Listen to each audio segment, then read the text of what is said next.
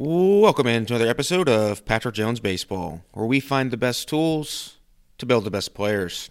On today's episode, we have Steve Merriman. Steve is a longtime pitching coach. He has coached at the major league level, at the college level, at the high school level, in the private sector.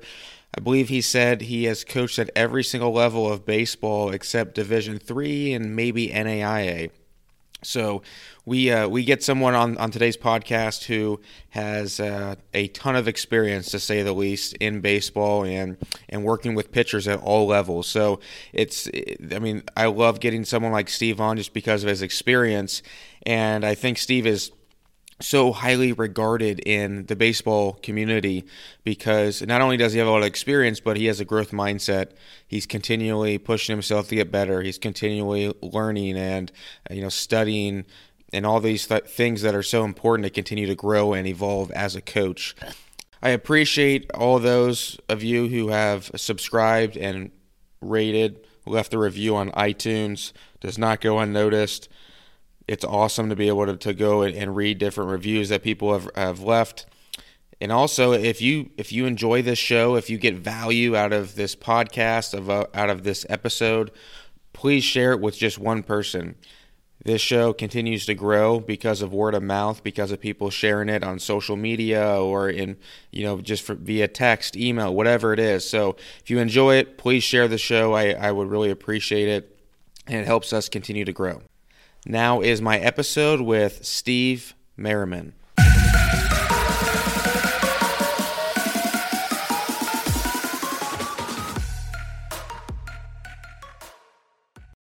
All right, we now welcome on Steve Merriman. Steve, thanks for coming on the show today, man. Patrick, thanks for having me. So we just had your son, Troy Merriman, on the show last week when this episode comes out. Crazy story, because I didn't even know he was your son when I recorded the episode, which was, I'm still blown away by how that situation evolved. But my first question to you actually is about your son, Troy. And Troy's a hitting coach, University of Findlay. He played college baseball there too. But there's a lot of dads out there who coach their kids and watch their kids. And so I think it'd be kind of a cool place to start where, what advice maybe would you have for dads out there and coaching their own sons?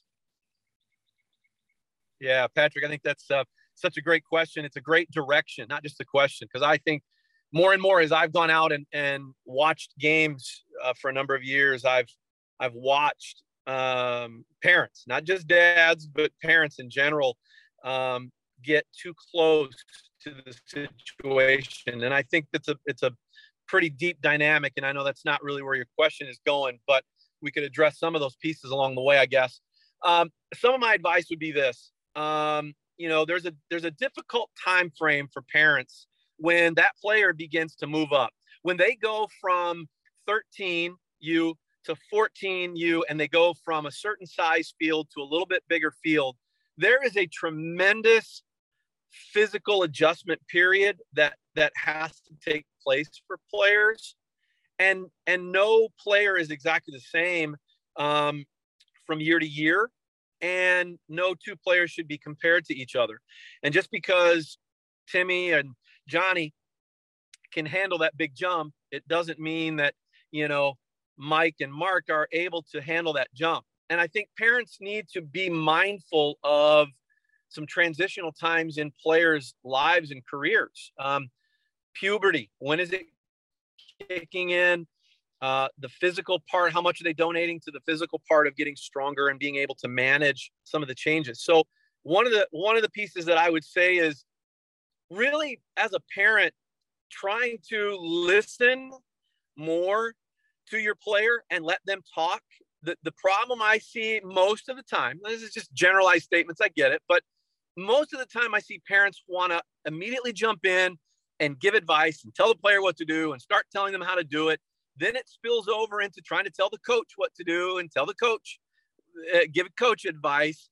And I know that in most cases, coaches are dads coaching their kids. And so there's this natural tendency to feel that there's some predisposition to keep certain kids down when other kids are playing the same position and it's the dad who's coaching.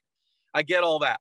But I think parents really need to try to listen more. we have 2 ears and 1 mouth, I think, for a reason. We should listen twice as much as we talk. And I think as you develop that relationship with your son or your daughter, you should be able to let them speak and not be judgmental when they do speak.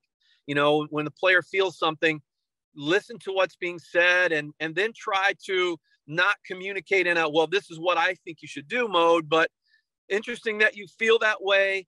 That's a good perspective. Maybe think, are there other ways you could look at that? Turn it to them and let them give you perspective versus you always trying to create that perspective for the player.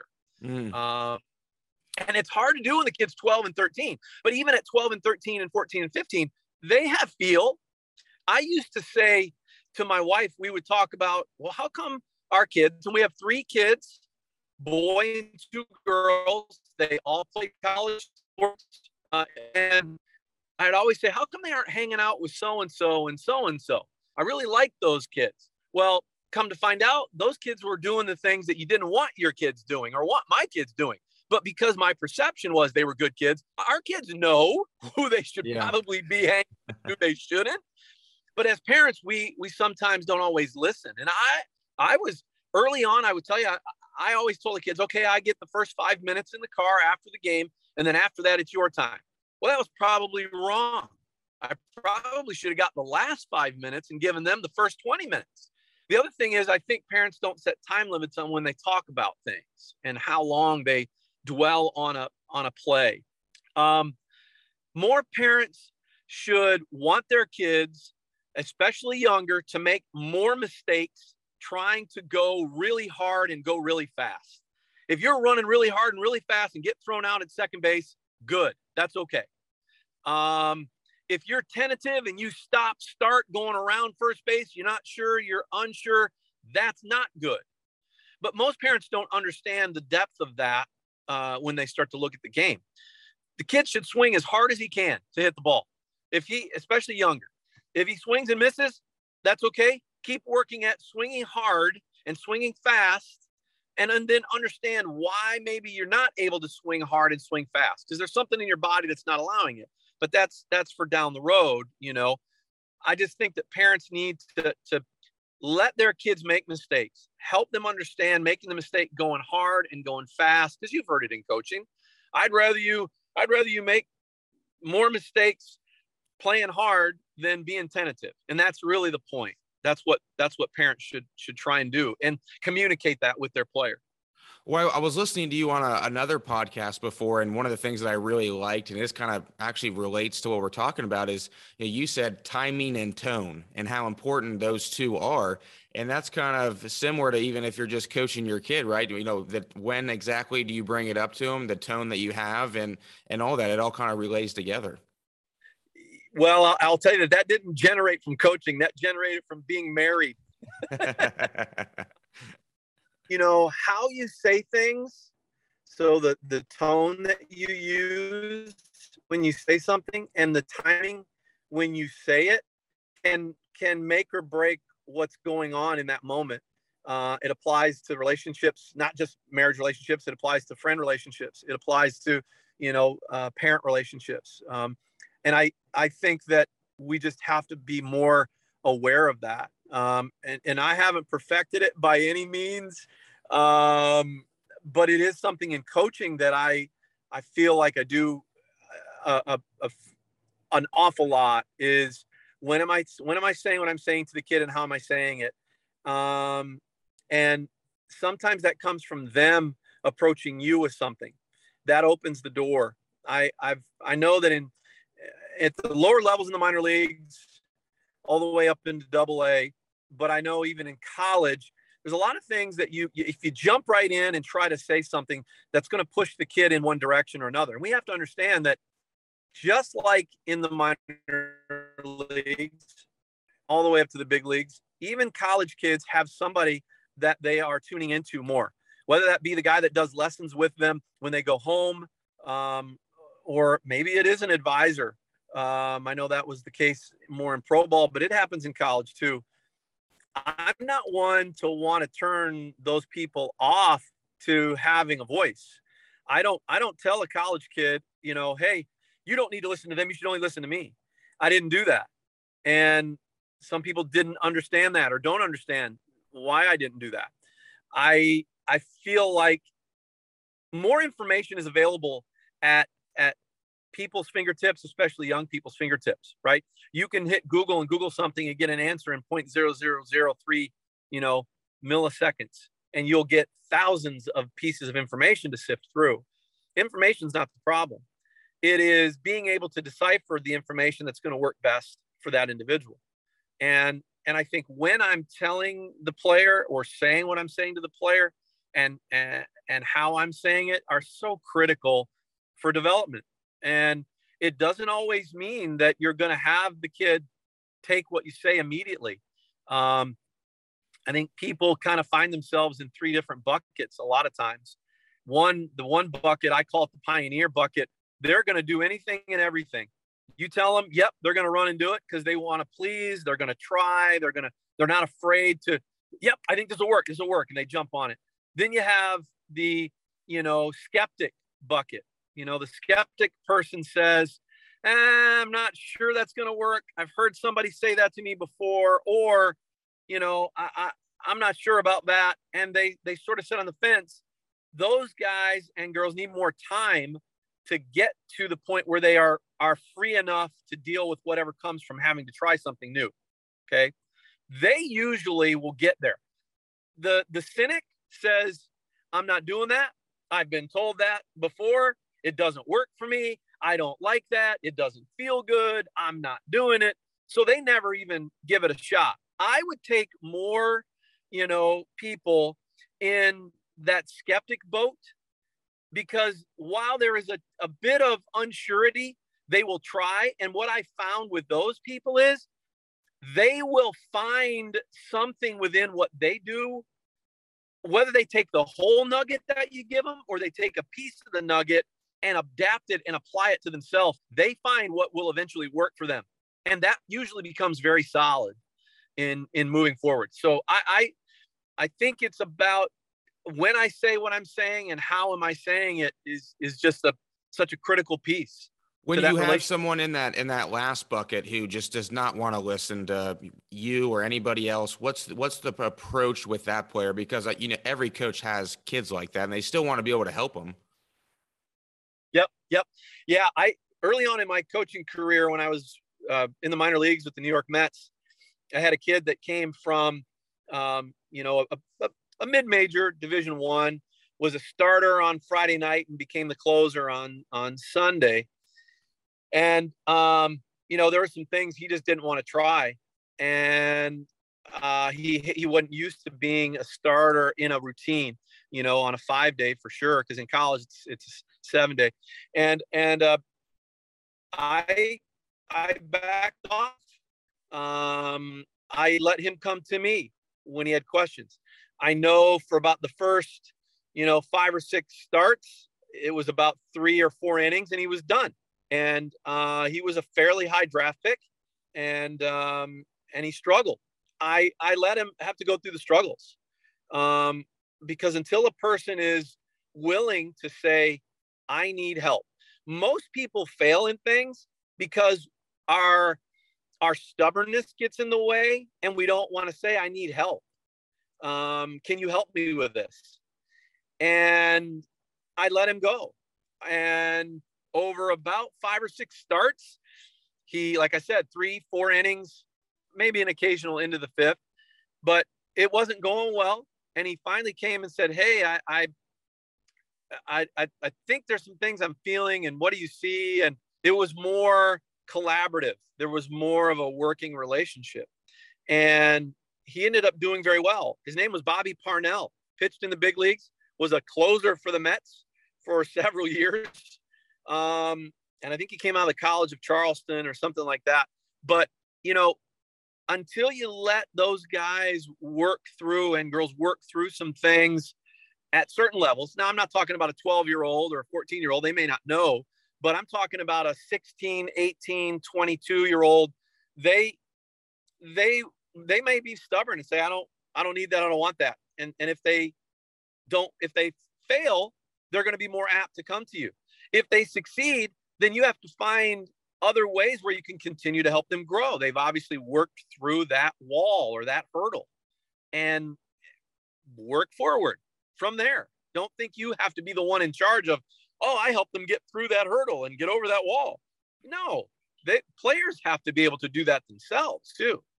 Yeah, so patience, I mean, is something, and I think that's something I see even on the hitting side is, you see something wrong with a player, their swing or they're struggling, you want to go try and help them right away and give them things to think about and all these things. And I think more times than not, you got to be patient, especially with those kids that you're talking about. I think that's a great point and great piece of advice for a lot of coaches out there of just, you got to let them fail. It has to feel like it's coming from them.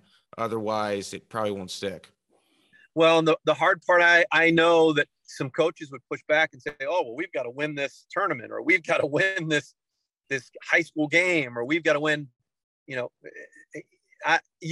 you cannot sacrifice the development of a player in situations. That means if you have to do that, then maybe that player's not in the right situation at that point. And that's where communication has to take place. Hey, I want you to succeed, but you're not ready to handle, whatever the scenario is. Maybe it's a hit and run.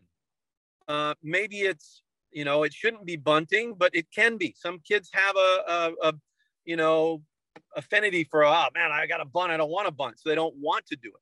I mean, but, you have to put the kid into the right situation to succeed and then give them those opportunities. Like you said, to be patient. You've coached at every level of baseball except D3 and then maybe NAIA. And I'm sure you just love coaching and love working with players, but is there a level that, reflecting back on your career so far, like, man, that was a ton of fun. I really, really enjoyed that level. Well, I don't think it's one level because I think that, at times it's about that environment and what you've created from a culture standpoint. My daughter was a college softball player. I coached her 16U softball team. A number of those girls went on to play in college. They were 16U. It was a lot of fun coaching girls. And I will tell you this, there's a big difference between coaching boys and coaching girls. And to me, the difference is not in talent, because I had some very, very talented girls, and I've seen some amazing talented girls in softball for sure at various levels. The difference that I found is that, when boys play good, they feel good. If they go 1 for 3 in a good game or they've made some really good defensive plays, then they feel good afterwards. If they go 0 for 3 and didn't play great, whether their team won or lost is irrelevant on both sides. They don't feel right. Girls are the opposite. If they feel good, then they will play good. And so it's a different approach. And not to say that there aren't some guys that way too, if they feel good and they're listening and getting into the zone, jamming to the right music or whatever. But I found that to be the case. There were some times, there's some moments that just, coaching 16U all the way up to being around big league guys and being at the big league level, that it is about seeing players succeed. That's when I've had the most fun, is when you see the guy go do something that you've been working on and that they've struggled with that situation or scenario and they've conquered it. It's just that's probably the most satisfying to me. I'll give you an example. Brian Bannister, who's a director of pitching with the San Francisco Giants. I was his pitching coach with the New York Mets. And he, for a time in Double-A, was really struggling and needed to develop another pitch. He developed a cutter, and the next year got an invite to big league camp, had a pretty decent, Arizona Fall League prior to, and got an opportunity to make the rotation out of spring training with the Mets. During the years where they're pretty good. I mean, Pedro Martinez, Tom Glavine, Billy Wagner in the bullpen, Aaron Heilman, who pitched at Notre Dame, was was the setup guy. I mean, some really talented dudes. But I know that when he first started learning the cutter, it was about 5-6 starts where he just got beat up. I mean, got his butt handed to him. And watching him the next year transform and use that pitch, and it helped him pitch in the big leagues for several years. I mean, he might have 8 or 9 years of big league time. I know he was with the Royals for a little bit, but his mentality was, I'm going to do what I need to do, and I'm going to keep going. He didn't stop. And seeing a guy fight through those things, a player fight through what they know they've struggled with to succeed, that's when I've had the most fun. That's when I'm the happiest, I think, as a coach. So you mentioned he kind of worked on started having a cutter, wanted to implement that. How do you go about, if you see something in a pitcher, but like, hey, we need to add this pitch to your repertoire? How does that process go? Because I'm sure that happens. It does, and it's a lengthy process. At times it can be, depending on, again, you go back to who that player is. Are they a pioneer and ready to jump in, or are they the other way? It's a process. I think in most pro situations, they'll tell you that a guy that has talent and has stuff, but may need another pitch, is a simple grip change away from making big jumps. Doesn't mean they're automatically going to be big leaguers, but they're a simple grip change away from being able to develop them. When I've had younger, you know, and I'm talking about high school kids that I've worked with, because I do a lot of lessons and did a lot of lessons in the off season and all that. Some of those guys want to be able to see it become instantaneous. If I change the grip on my curveball or my finger pressure on my curveball, I want to see it instantly. And what I remind players is that if you see it once, you know it's in there. If you don't see it for a little bit, and I'm not talking about 5 throws as a little bit, I'm talking about some time, because a lot of it happens in the mind. Like the guy has, his mind tells his body how to work, and his body then imparts what action it's going to get on the ball. And that, you have to work through all of those pieces. It isn't just as simple as ball flight. The brain sending the signals and telling the body what to do, the body then carrying it out to impart that into the movement of the ball. But it does take time. And if the guy sees it once, then it's there. And I keep telling him, if you saw it once, it's just a matter of time. It's just a matter of time and working with it. Showing them in a 3D model sometimes about what's happening with the ball flight when they do it right. Because people are more visual, especially players. Players are very visual. They want to see it. Most people don't feel it. Like I have guys right now that reach out to me and, you know, are pitching either AAA or big leagues and ask questions, and, you know, they don't feel things. They need to see it. So you have to ask for video, and you have to ask for numbers from TrackMan or from, you know, Hawkeye or whatever they have access to, because they've got to be able to see where there's the difference before they can feel it. Okay. And it takes time. It's a process. Okay, so that's what I was going to follow up. My thing is like, because eventually they need to be able to feel it though, right, for it to actually show up. Yes, they do need to feel it, and you know what? Sometimes it's a process for them to be able to feel it. They might see it well before they ever get to feel it, and they go, well, I don't necessarily feel it, but I see it, so I just am going to be able to continue to do that, and that's what they do.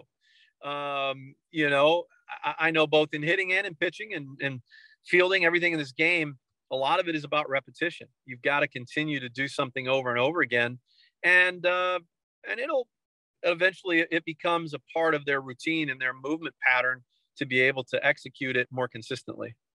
What advice would you give to high school pitchers out there? I mean, you coached, you know, in college and pro ball, and these guys, you know, they want to move up. You know, first step is obviously getting to play in college, and everyone knows, you know, throwing harder is better. Like you know what I mean? Like everyone knows that. But what advice would you give them from just a pitching standpoint for high school pitchers out there on what to focus and work on?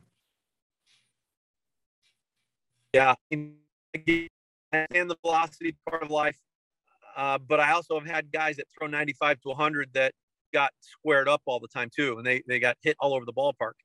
I that's a whole nother conversation and topic that's pretty deep, and we could talk about that maybe way down the road. Most important for me, number one, have a good routine with how you prepare to actually perform.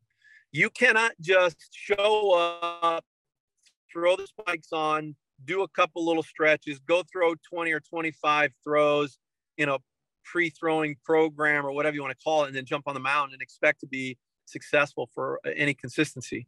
Have a good routine and a good preparation that leads up to that. The next thing I think is really, really important, and that is your ability to throw strikes and to be in the strike zone. You know, I don't care what the velocity is. If you get whacked all over the ballpark, you're not going to pitch much. Or if you can't throw strikes, you're not going to pitch much. And you can PR all you want. That guys all want PR, PR, PR. Great. PR all you want, but you're not getting significant innings to pitch. And, you know,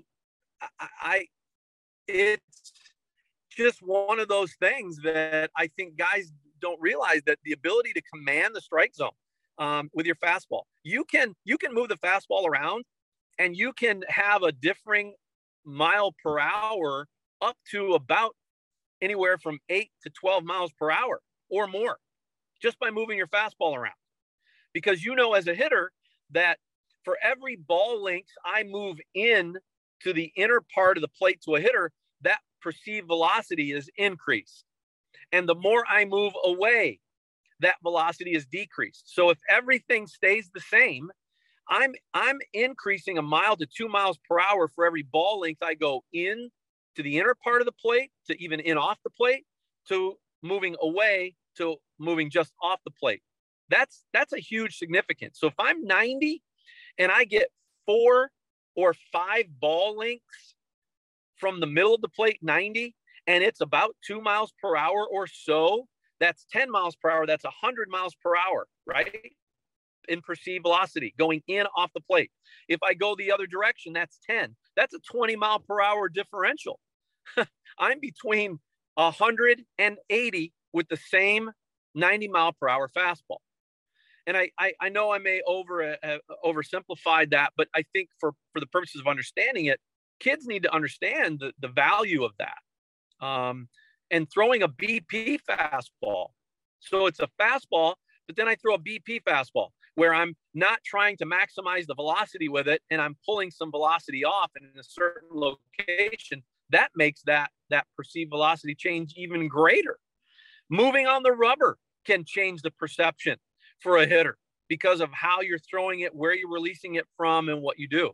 I really just, you know, think that young kids need to understand the value of that. And then before I would, with a high school kid, worry about curveball. I know curveballs and sliders are I think are the travel ball beauty. You know, they go immediately to a kid that can spin it because it's going to help them win games. Before a kid ever does that, I would teach him a changeup. I would teach him a high school kid that's a freshman, sophomore, for sure, and then a junior needs to say, well, I've never had a good feel for a changeup. Learn a good feel on one, because I think the changeup, I think you're going to see the changeup take a more prominent role in the pitching circles here over the next 5 years.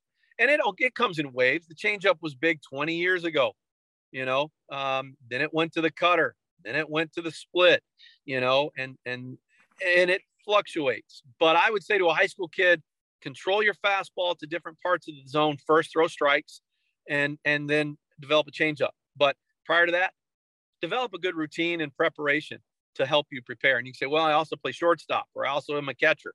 Well, it doesn't matter. Throwing is throwing.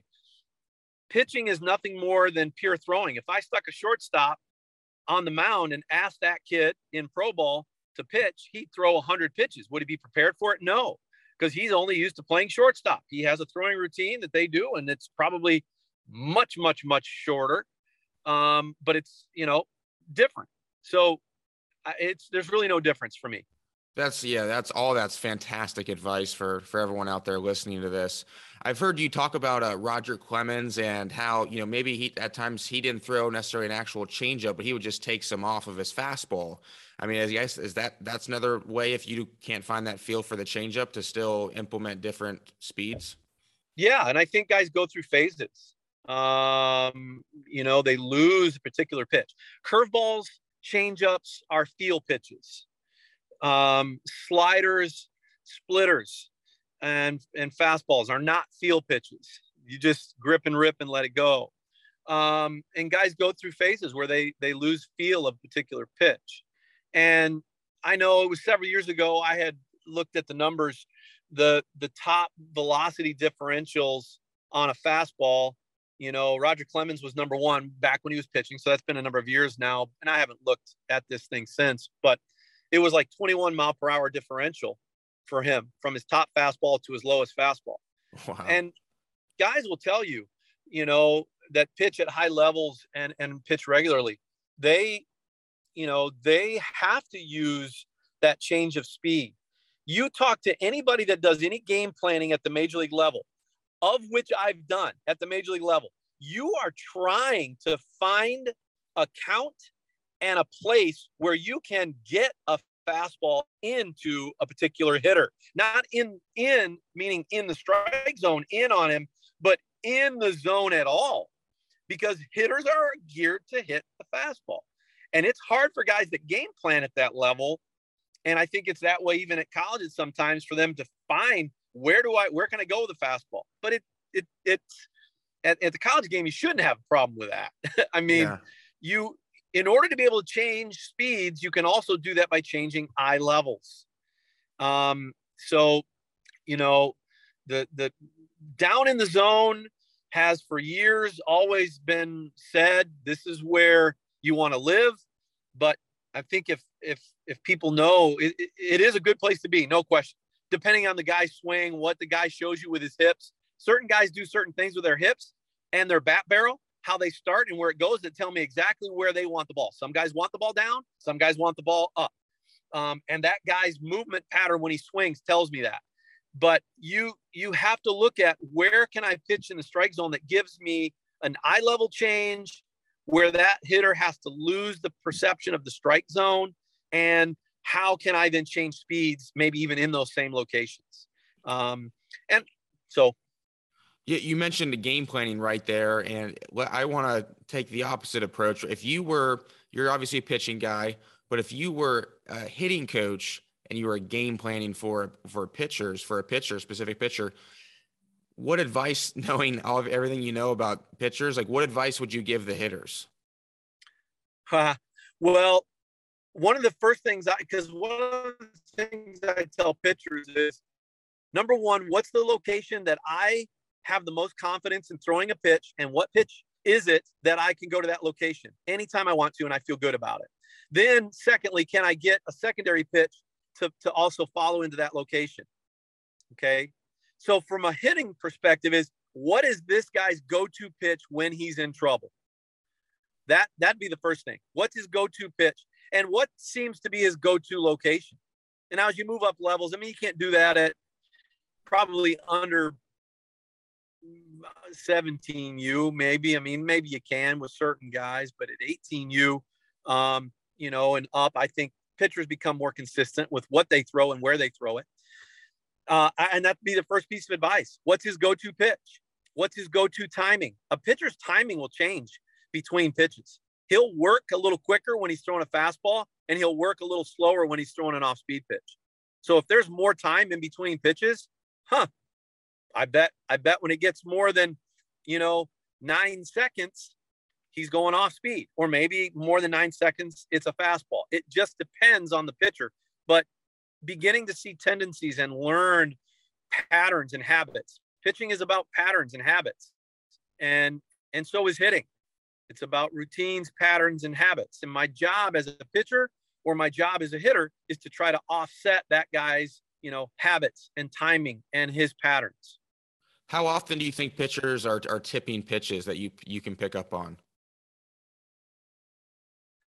Well, we I've designated a lot of time to that. I've had guys help do that. I mean, at the major league level, we had guys using iPads to take pictures of guys' set position with different pitches, and we use a chart to look at any tempo or timing changes. You can get that information off of data too. The time between pitches. I had an app that I would use called Pitch Grader.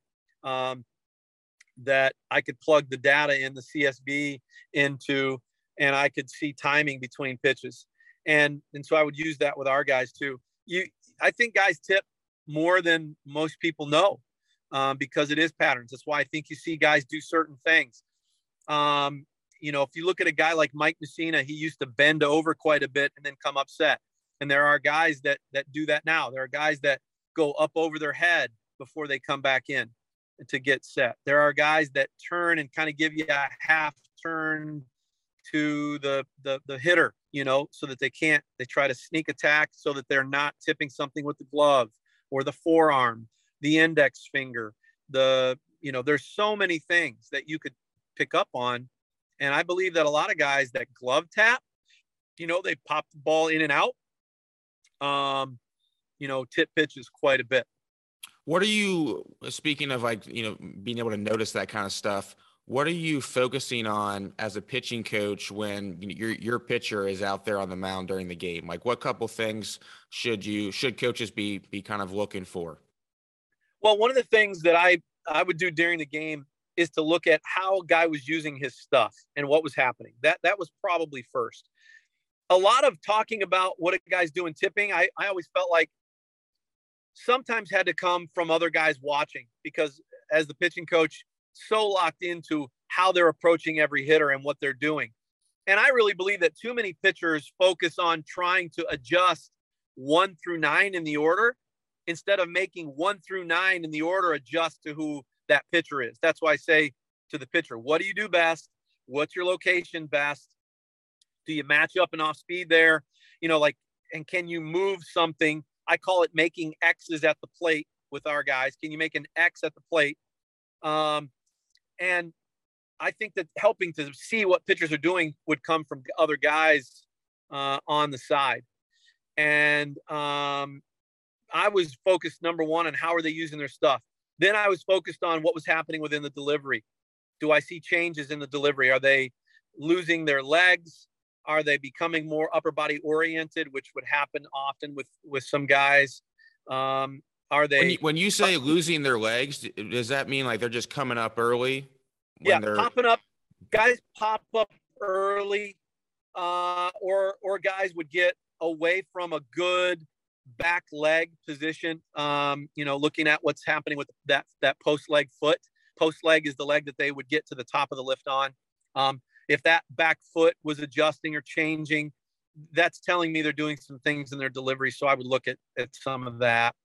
I would also look at what's going on as it goes up the chain, what's happening when they get to release. Do they seem to be casting more? If you're casting more, you're losing your legs. You're not staying in the delivery. There's a lot of those little things, but very, very simple stuff. Not very complex, not very detailed. Trying to be very simple in the thought process with a guy, because that's how we would communicate in bullpens. It wouldn't get extremely detailed. So, but even for guys stuff like that. What if there's guys though out there who clearly they need some work from the mechanical side?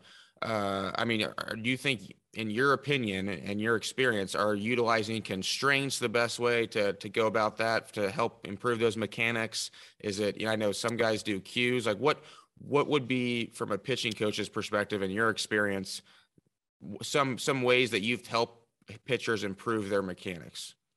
Very, very rarely in game am I ever saying something that was a mechanic oriented type thing. A lot of it is how the body is moving. So you go back to what I said earlier about how the brain impacts the body to move, and then the body movement impacts how the ball flight takes place. So a lot of times when you get to the relationship that you have with that pitcher, you've learned some things to say to them that help them get a feel. External cues are not the best way to go.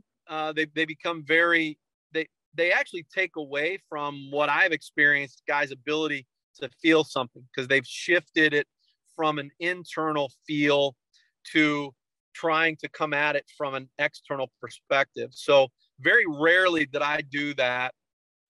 If you're talking about a practice setting or a throwing program setting or a bullpen time, it all depends on where you're at with that athlete. Sometimes a variable practice routine, something that you're varying for them, is good, like giving them a different ball. Like I would do that a lot in bullpens. Guy throws a ball, because what happens? He doesn't use the same ball for his entire outing. Foul ball, get a new ball. So I would flip pitchers new balls to get a new feel during bullpen settings. Sometimes have them doing certain warm-up drills where they were working on something to do with their lower body. So it was, they were doing a band routine, but they were also utilizing a drill to try to impact how they were landing, what was happening with their lower body, how they were accepting ground force. And now these are getting us into terms and things down the road I don't really want to do, but how they use their body is the best way to say it.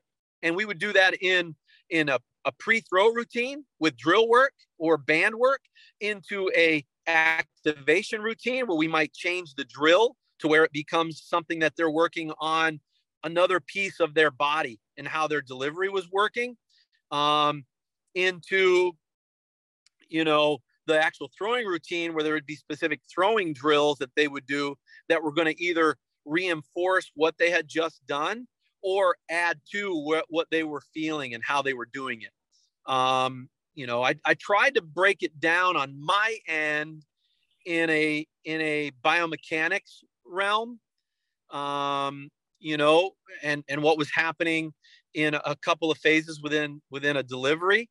And I would then assign drills to guys based on what area we saw from data that they might need the most work with, whether that was pelvic rotation, or whether that was a lead leg issue, or it was more stability work in the pelvis leading into the trunk and torso work into a shoulder. So those were areas that on my end I would look at, and I had a whole drill package that guys would get on their phone, and it would be highlighted every day what they were going to do with their drill package that day. And we might not move off of that until they're done, with something in particular. So it's interesting though. I know that's a lot. No, yeah, it is, but it's all great stuff. But I'm interested to hear more on why not external, because you hear that, well, you don't want to be internal. You want, guys focusing externally to help their body self-organize. So I was wondering if you could you dig in as to why you don't think that's necessarily the best approach for pitchers? Well, I don't want to say no external. That's not what I meant with that at all. Because I think there are some things that you've obviously worked with a player to the extent that they have equated what you're saying to what they're feeling and what they're doing. That's external, right? So I'm giving them an external, but the drill work that I wanted them to do was designed for it to be a feel for them. So my external might be very simple, very small, or maybe not if I wanted them to just go right into a drill. If I have a kid that's super analytical and wants to process everything that gets said to him, if I'm giving him external things, he's going to be processing information and trying to get a definition for himself from what I'm telling him externally that he may never lock into a feel that he's doing during a drill, during an activation. Does that make sense? Yeah. Okay. Yep. There's no external. I don't want that at all. I work with a player long enough to know that I learn how he equates or how he defines something that gets sent to him externally. And that should lead him to an immediate feel about what he's doing. I would rather guys get more of the feels part of what they do from their drill progressions and drill work than me speaking to them about something external. And a lot of times if I'm trying to give them an external cue, it's not going to equate, because they've got to feel it.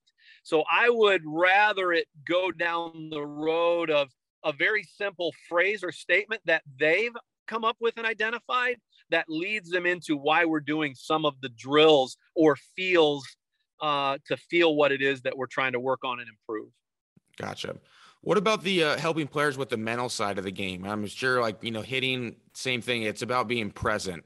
So, do you implement meditation, or and we've had Alan Jaeger on the show before too. He's awesome. Yeah, he's awesome. Like, what are your thoughts on helping players with that?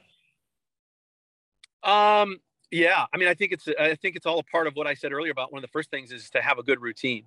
Yeah. I think the mental part is within that routine.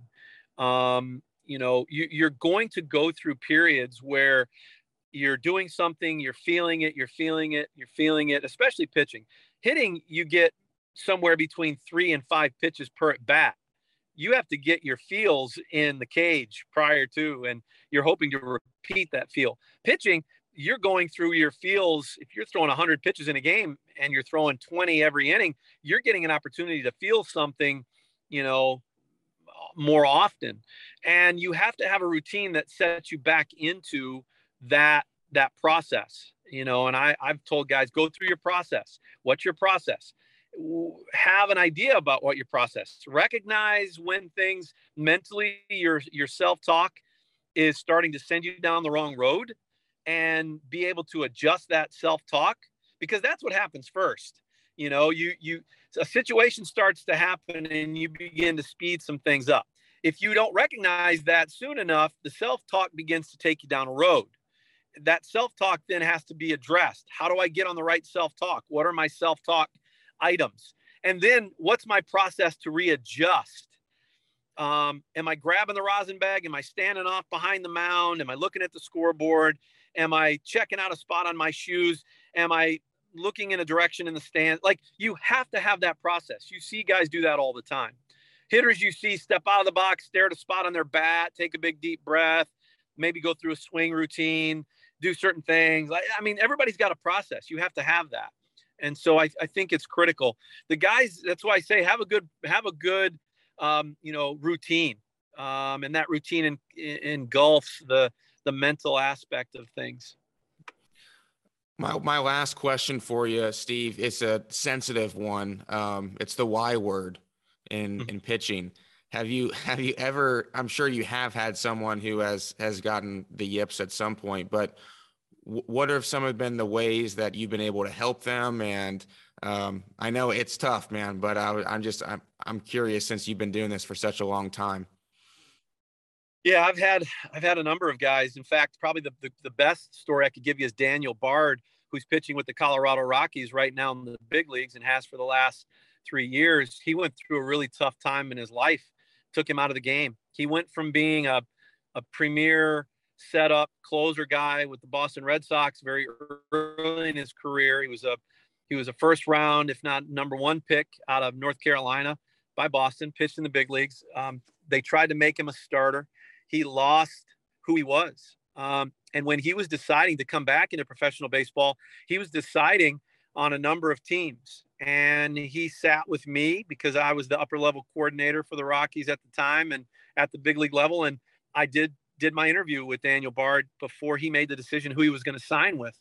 And I took him through a process to learn who he was. And I was really impressed with how he came through that.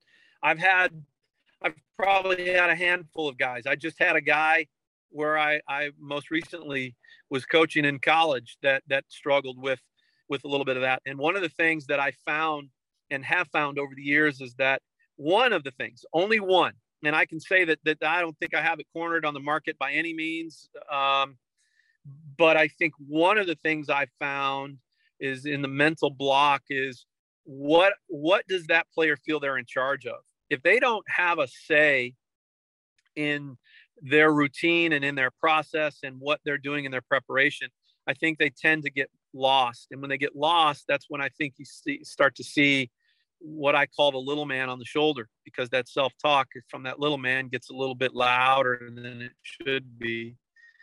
But I know from just in talking with Daniel Bard, and you can look up a lot of things on Daniel Bard, I think, and see this. He really came back to discovering who he was and what he wanted to do and how he wanted to do it physically and mentally. It began to help him put pieces back together again. I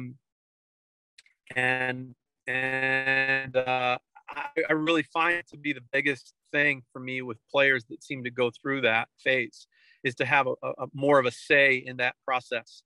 I think there's some other things psychologically that are going on that I have discovered in my time. Some interesting things. I probably don't want to share that now, just because that's another rabbit. But there are some psychological things, and there are a couple of things that I have found that really have helped. And again, I don't profess to have the corner on the market, that's for sure. I don't have all the answers, that's for sure. One guy that's just continuing to try to learn and develop. But those are the things that I've seen with some guys. That's awesome. Steve, appreciate you coming on today, man. It's crazy. When I saw your son, Troy, a couple of days ago at a tournament, I was talking to him. I was like, man, you look dead on your dad. Like, it's crazy how much you guys look alike. Don't do that to him. I think he looks better than me. But it's been a fun process with him, and I think he's a good coach. He has a heart that's amazing and cares about his players. And his mom, my wife, is a teacher and grew up in a teaching home, so that's where he gets the teaching aspect too, I think. Yeah. But it's been fun. Awesome. Thanks so much, Steve. Patrick, thanks for having me, man. Anytime. I wish you the best. Good luck, and we'll talk soon. Appreciate it.